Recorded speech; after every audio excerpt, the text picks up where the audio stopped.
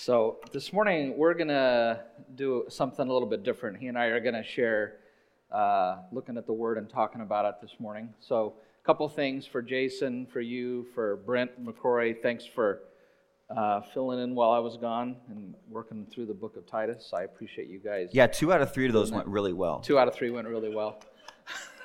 That's all we'll say about that. That's all. Yeah, I got texts about one of them, like in the middle of vacation. I'm getting photos and texts, so I won't say which one that was.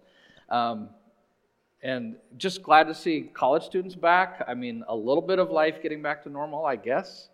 Still doesn't totally feel like it, but good to have all of you guys. Anybody that's new, we're glad to have you, and glad to have everybody that's online this morning.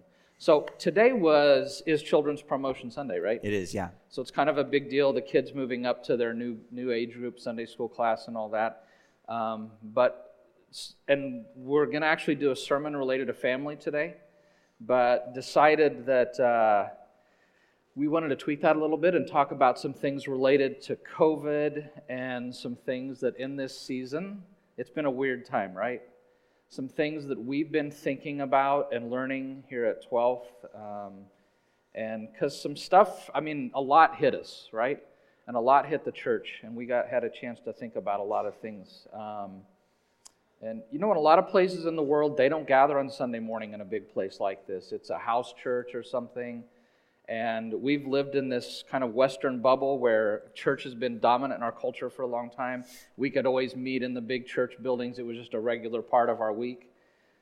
We could always count on good programming. And then COVID shot all that down, right?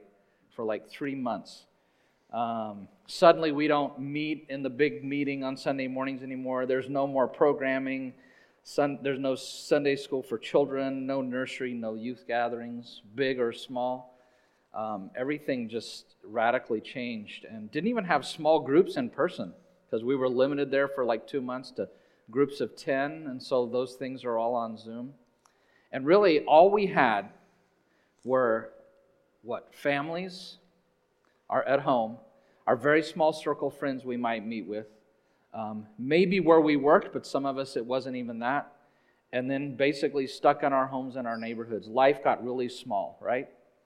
And so we just started asking a lot of questions about, church and what does that mean for us? Yeah, COVID, sitting in those staff meetings, it kind of hit us in the face, and it made us realize, just like you said, this is what we have to work with, so how can we make church function with these things? And so we started, after we initially got a plan together, saying, okay, well, what if this happens again? What's the plan going to be next time? Or what if this thing doesn't ever really fully recover and church has to look different from now on? Or what if in the future we're forced into this model for some reason? How can this work if we're so program heavy? It really can't. And so we kind of realized that a shift was needed in some ways. Yeah, even I'm not into feeling like I'm persecuted or Christians are persecuted, but our culture's changing.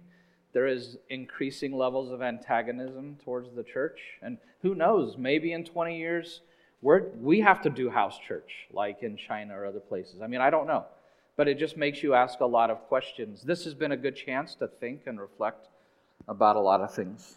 So yeah, in talking about all these questions, something that we want to narrow in on today, because there's a lot there, but the thing that we want to focus in on is families. And specifically, what is the role of family in our society, and what does God say the role of the family is in the Bible, and what is the church's role in leading you guys to Jesus and helping to foster your spirituality? Are we assistants to you? Is it our job?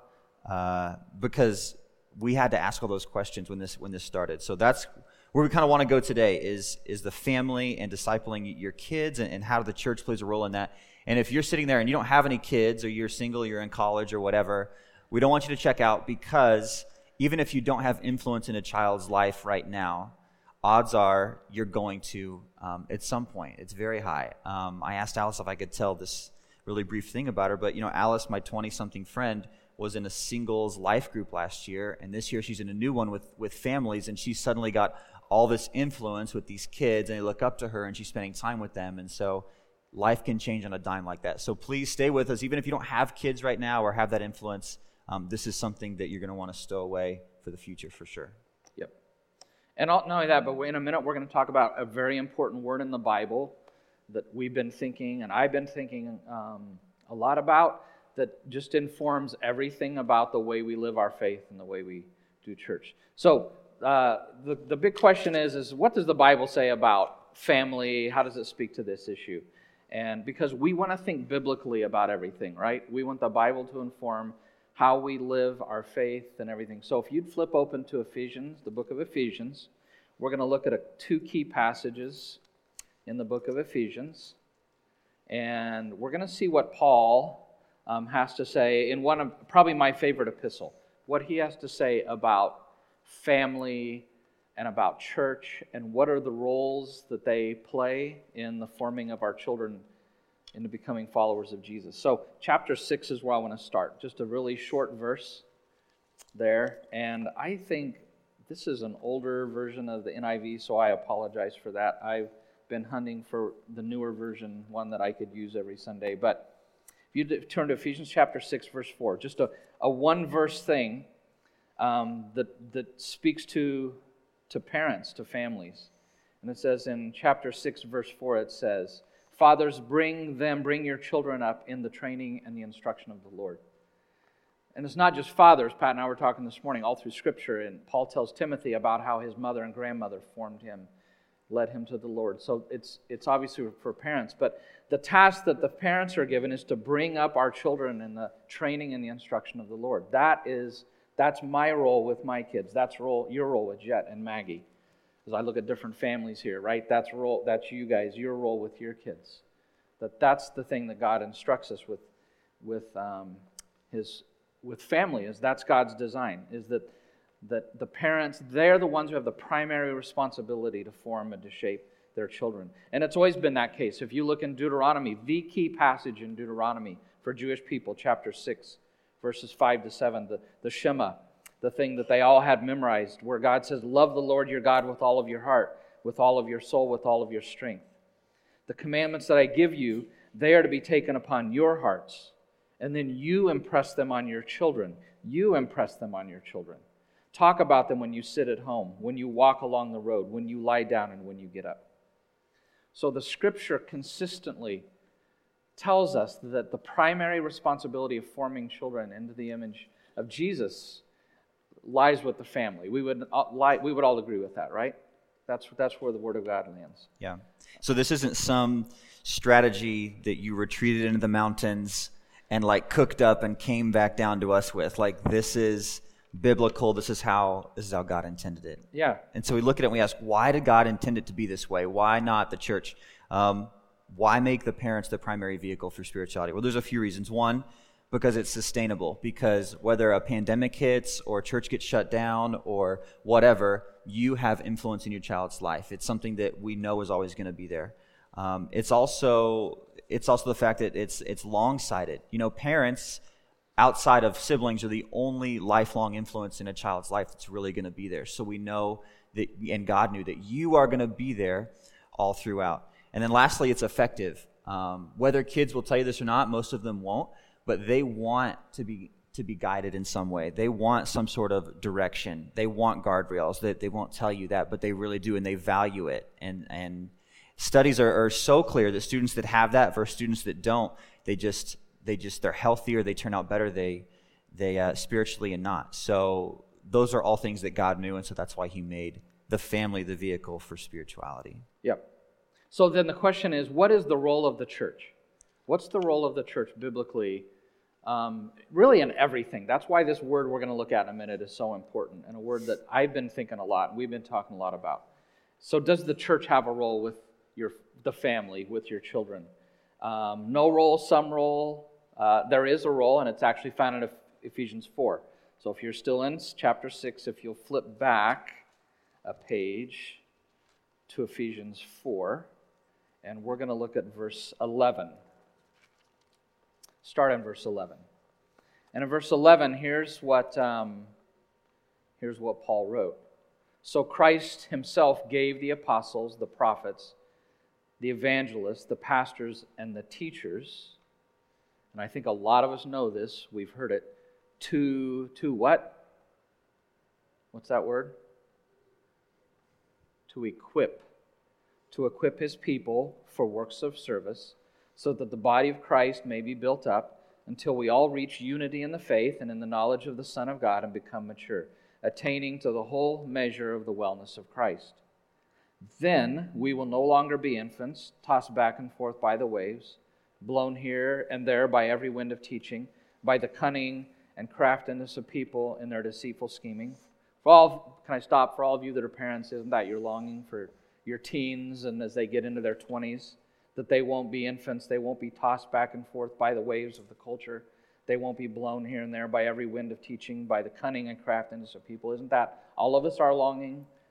That's what our young people come to. Verse 15, instead, speaking the truth in love, we will grow to become in every respect the mature body of Him who is the head, that is Christ. From Him the whole body, joined and held together by every supporting ligament, grows and builds itself up in love as each part does its work. So the church's job is primarily summed up in that word, equip, or equipping, in verse 12. Our job as the church, as the staff, as volunteers, is to equip people to, among other things, and especially with families, to be the primary ones, to equip families to be the primary ones involved in their children's own spiritual formation. So, this is not just for families, it's for anybody here, again, for grandparents, anybody involved with children, but it is your primary responsibility. You're the engine of the spiritual growth of your children. That doesn't mean, again, the church doesn't have any role. We're not up here to say we have no responsibility and we're just dumping it all on you and just leaving you hanging. But that the church's primary role is to partner with families, to come alongside of you and equip you. So we want to talk about equipping. Yeah, so if we break down this equipping word more into what this actually means for you guys, there's 3 E words that explain how we want to interact with families. So one, we want to engage you guys. We want to view you guys as total partners. And I really want to get this wording right, so I'm going to kind of read a little more in this part. But we want there to be an intentional connection between Sunday school and the programs here at church and what you're doing at home, right? We don't want what we're doing here to be totally separate from what you're doing at home, because they're not working together and it's no good. Rather, we want to involve you in what we're doing, which hasn't always been the model in the past at TBC, by the way. We haven't always crushed it, but we're trying to move that way, because we know that your influence is so much greater than our influence, right? It makes no sense that we wouldn't work with you, because you guys have essentially all the power in your child's life. So to be able to work with you on that would be so smart. And so there's going to be this kind of shift where it's, everyone, their kids bring home the stuff from Sunday school, and it's like, I made macaroni Moses or whatever, and it's like, oh no, it fell in the trash, I don't know what to do. And so it's fine, but it's not super helpful. So the mindset that we want to have is less like take-home art and more take-home discussion stuff, right? We would much rather send your kid home with a short summary of what they learned and 3 questions for the ride home, or something like that, Maybe it is a picture with a story at the bottom, and it's something you go over before bedtime, but you see what I'm saying? If we send something home, we want it to be useful. We want to engage you in some way. We don't just want it to be something that we just do because we do. So 1, engage. We want to include you in the process. 2, we want to encourage you. So we're here for you. We're praying for you. We're here to cheer you on. If you have questions or hurts or whatever, we can be a voice that can help with that. And then lastly, we want to equip you. And we're going to talk more about different ways that we hope to equip families here in just a bit. Yeah, and Ephesians talked about, it's both parents' role, but it talked about fathers and dads. I know this is not an easy task, and it can be very intimidating. I know, I am a dad, I've been there, and I think we live in so much in a post-Christian world that we don't have many models anymore, especially I feel like dads, of how to parent at home, how to raise your kids and impact them spiritually. And so we want to do a better job of coming alongside of you and doing that. But I am concerned because I've got a granddaughter now. You mean no macaroni Moses for Eleanor? Yeah, sorry, no. Oh, gosh. Well, all the gluten stuff too, you never know. Oh, right. Yeah. And of course, as parents, none of us have had a child get upset that their church art made it in the trash can, right? And got discovered there. So not you, Maggie, we saved all yours. Yours aren't in the trash, good girl. Yeah, okay, good.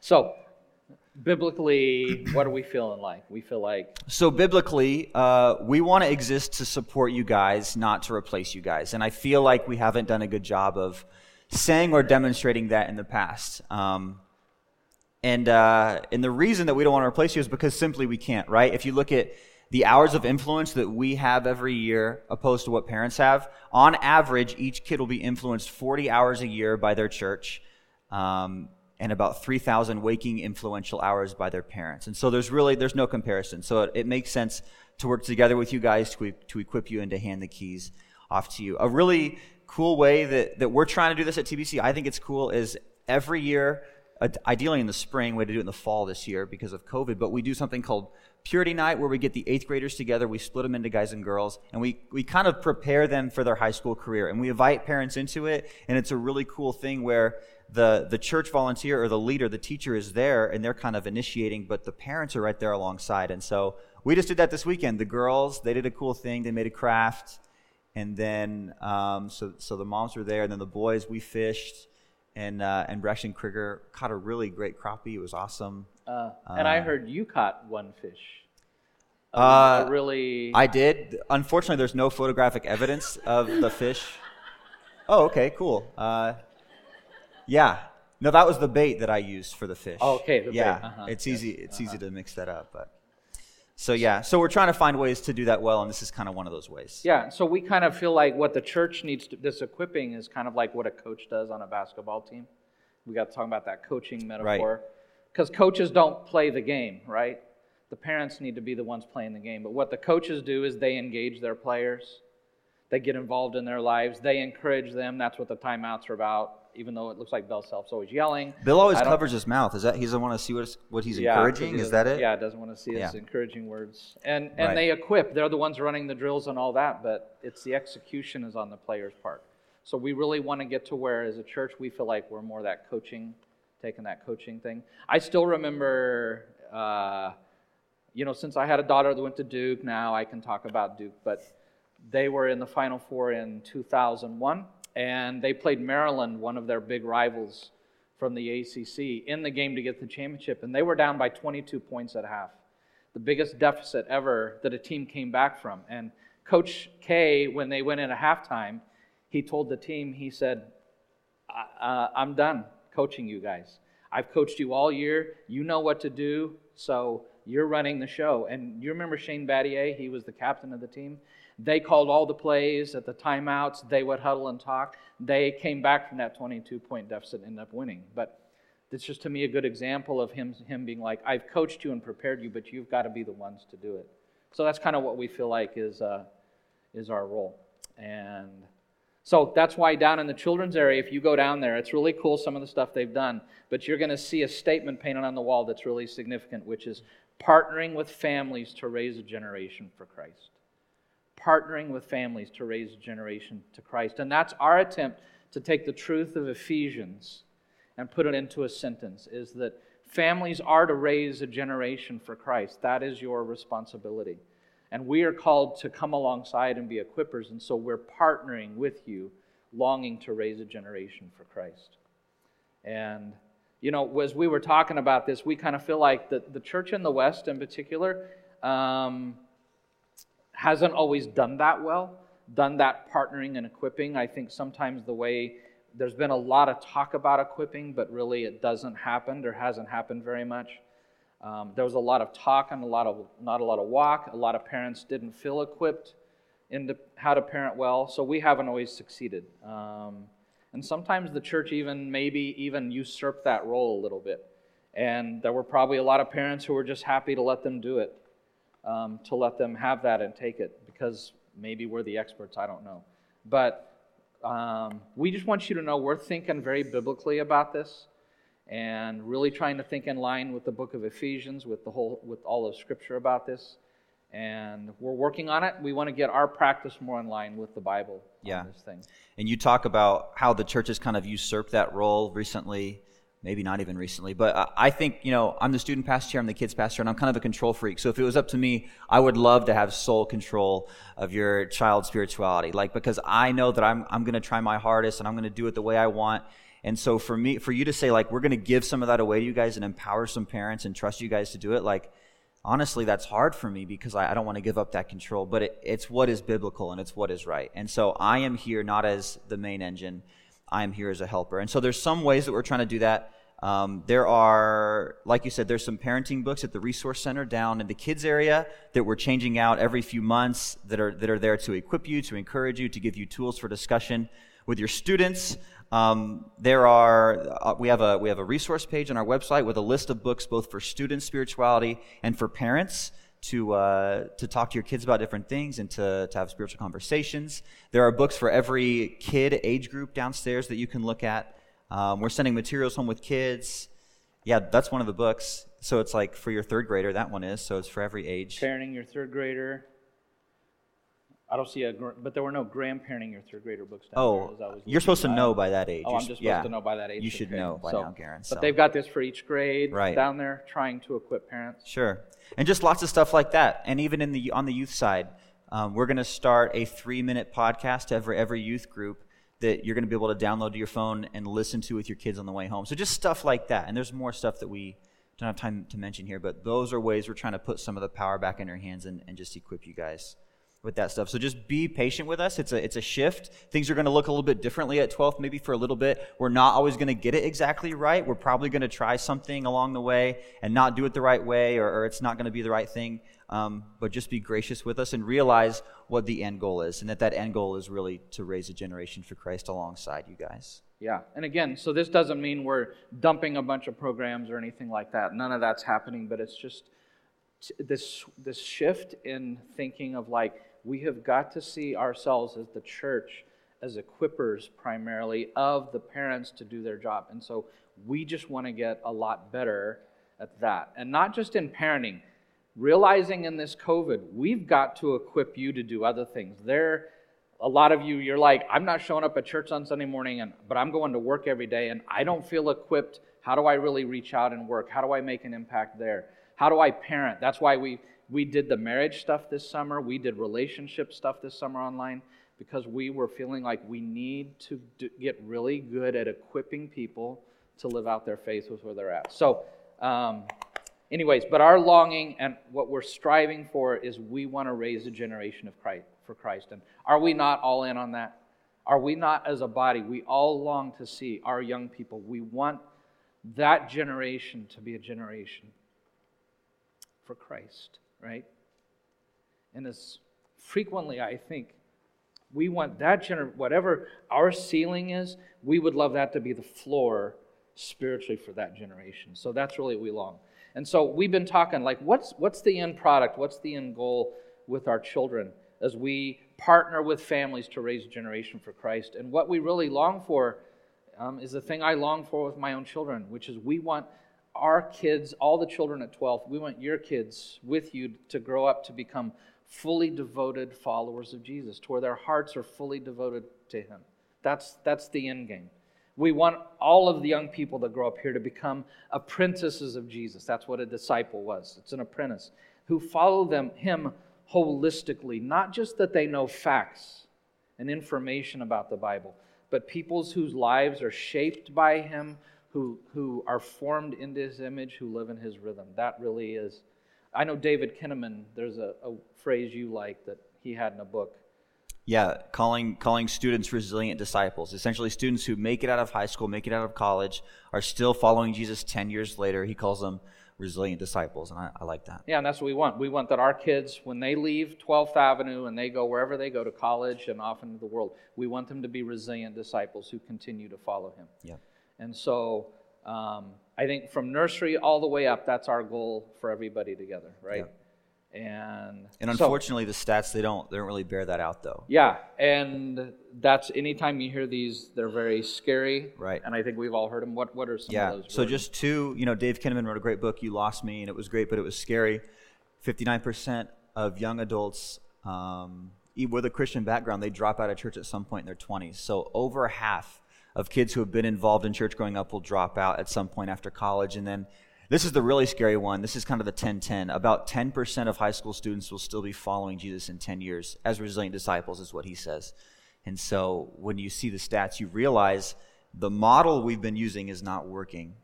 It demands a change, a biblical change, not some new strategy, but just kind of getting back to what Jesus says it needs to be in the first place. And Kinnaman did that book, I think, in 2012, and he did the survey again 1 year ago in 2019. And that number had gone from 59 to 64%. Just read that yesterday. So we're not winning that battle, we're actually losing it. And then I just read, Barna just came out with some new research just a month ago that 56% of our kids in church by the age of 15 have checked out. They may show up and come to church with the family, but by 15, 56% have already checked out. And then those who don't, when they go to college, a lot drop out. That's why we're glad to see you guys here. But then even the numbers of after college, kids who do ministries will not get involved with the church once they graduate. That's what, Dimrick Patton, who we support with Crew, he was up in Nebraska for a long time working in the ministry, and he shifted to a new emphasis the Crew was doing because they were seeing a high percentage of their kids who were in Crew in college would not make it into church full-time after that because the campus experience was different than church, and they weren't getting them connected to church. And so, anyways, the stats aren't great, but at 12, we want that to be different. So we really want, with the parents being the primary shapers, we want to come alongside you, we want to partner with you, we want to equip you the best of our ability so that those things aren't true at 12. So, okay. We talked just a little bit, Jordan, we've kind of hit it, but why, why is that, some of these statistics? Part of what we talked about is I think a lot of families kind of just said, I'll let the church do the spiritual raising of my kids and the programming, and at home I'm not going to do that. And I understand that, especially, again, for dads. It can be so intimidating in this day and age, but I think that was part of it. I also think a lot of it is the idea that I think a lot of our programming in church related to children and youth was primarily about information, learning Bible stories, memorizing verses, and there's nothing wrong with being in the Word of God, but it was not an emphasis on whole life discipleship, on obedience, on loving Him passionately with your whole heart. Yeah. We were just in Colorado, saw Amber Schroetland. How many of you guys, it's been a while since Amber was here. Her husband died, 6 months ago, 7. It's been a while. But we were there in her house, and she had a really cool thing on the wall with her kids. They had taken Luke 2:52, where it talks about that Jesus grew. He grew physically. He grew in his mind. He grew in faith with God and men. And she had created a category, and she had for each of her kids, she had them have 2 goals of a way they would grow in their mind, a way they would continue to grow physically, a way they would grow socially with people, a way they would grow in their walk with God. And they had the kids had some really practical things. And I was so impressed because I'm like, that family was intentionally trying to disciple their kids, not just in information, but holistically in every part of their life. And I just was very impressed with that. And so there's nothing wrong with information. Truth is critical in the formation of our soul and all of that. But it's got to be more than just information. One more thing before we jump to you. I ran into another dear friend who works with young people a lot in Colorado. And we were talking about these stats. And he said, I think what happened is he said that there were a lot of families where they would go to church, but the Christianity would stay there, and then through the week it wouldn't be practiced by parents. And so they wouldn't see Jesus lived in daily life. All they saw was Jesus in church for an hour on Sunday or 2 hours. And he said what happened, he thinks what happened with the young generation now is they began to confuse Christianity with church attendance and not Christianity with knowing Jesus passionately and loving Him and walking with Him in daily life. So, yeah, and talking about that need to shift from information to something more. I look at church, just growing up in it my whole life, and working at it for 5 years now, and it just seems like in a lot of our programs that we kind of get stuck in first gear a little bit. That we do such a good job of transferring information at a young age, right? Like kindergarten class all the way through Sunday school, information is great. but that we never really shift out of that into something deeper, into serving or into finding passion for Jesus or into living this in other ways.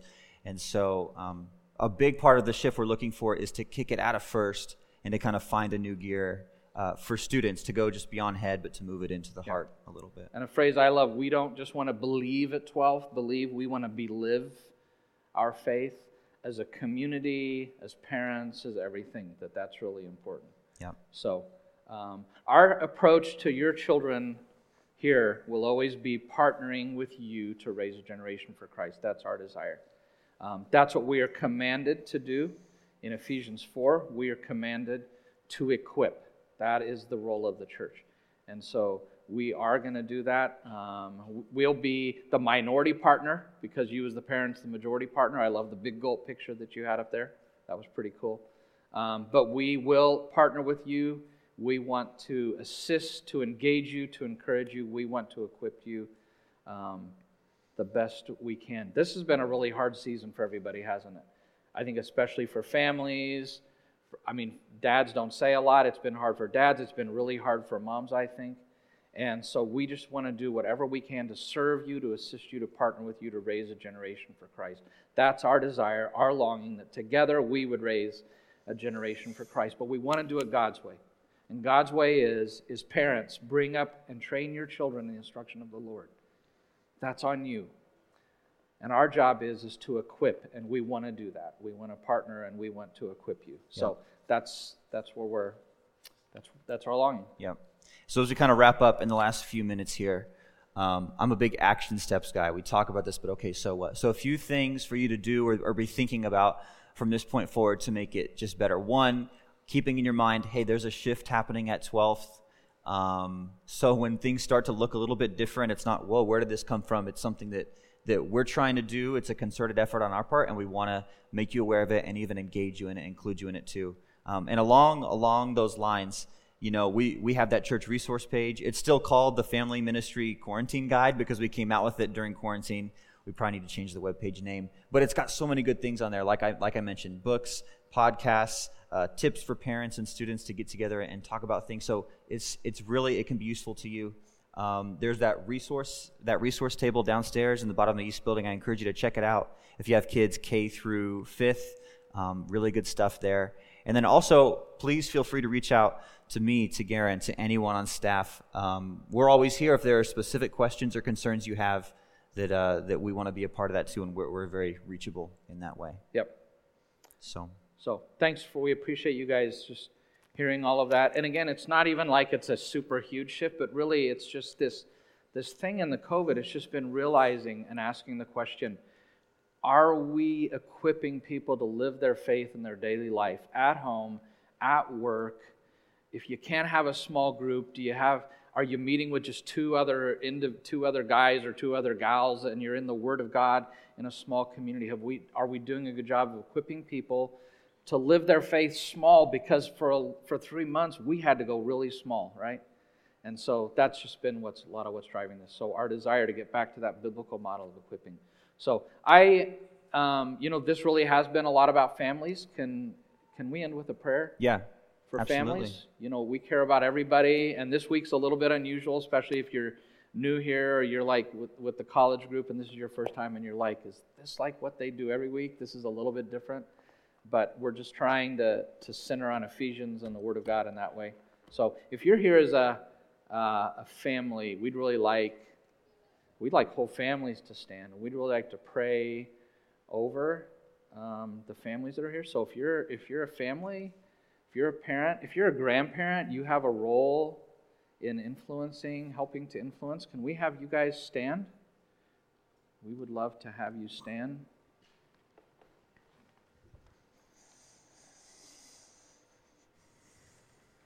Jordan, I know we didn't talk about this. Would you say a prayer over? Yeah, sure. Absolutely. Over our families? Let's pray. Father God, we thank you for the families at 12. We know the next generation is so close to your heart. We know that they are the future of the church, and so we pray over them right now. Pray for the kids who are soaking up so much knowledge about you. I pray it wouldn't just be knowledge and instruction. That is so important, it is so key, and it is so foundational. But I pray that they would get a sense of what it means to really fall in love with you, Jesus. And I pray that they would get a sense of what it means to belong to your church at large and to be a part of a movement and not just a church service. And I also pray for parents, and I pray for grandparents and college students who have influence, anyone really who has influence in a child's life, God, that you would impress on our hearts how important it is that we walk this outside of Sunday morning, that we are engaging them in intentional ways to grow them in you. Thinking about Luke 2:52, Lord, just how kids are growing in every single way. So we take all this to you. We thank you that you've kind of shown us some things here at 12 that we can do. We know that it is still totally in your hands, and we just ask your Holy Spirit to keep guiding us as we go on that way. So be with us today. Help us to live it out today and just take small steps in it. It's kind of an intimidating thing for me too, but just reassure our hearts, equip us, and encourage us because you are ultimately the good Father. So we thank you, and we give you praise as we go out today. It's in your Son's name. Amen. Amen. So, as always, for all of you who are families, we send you home to just live out your faith in Jesus in front of your children and to strive to impact them in a way that they will live for Jesus. And for everybody else, we send you to a culture that still has a lot of anxiety, so we send all of you as a non-anxious presence to be a blessing and to impact those around you. So, you're sent.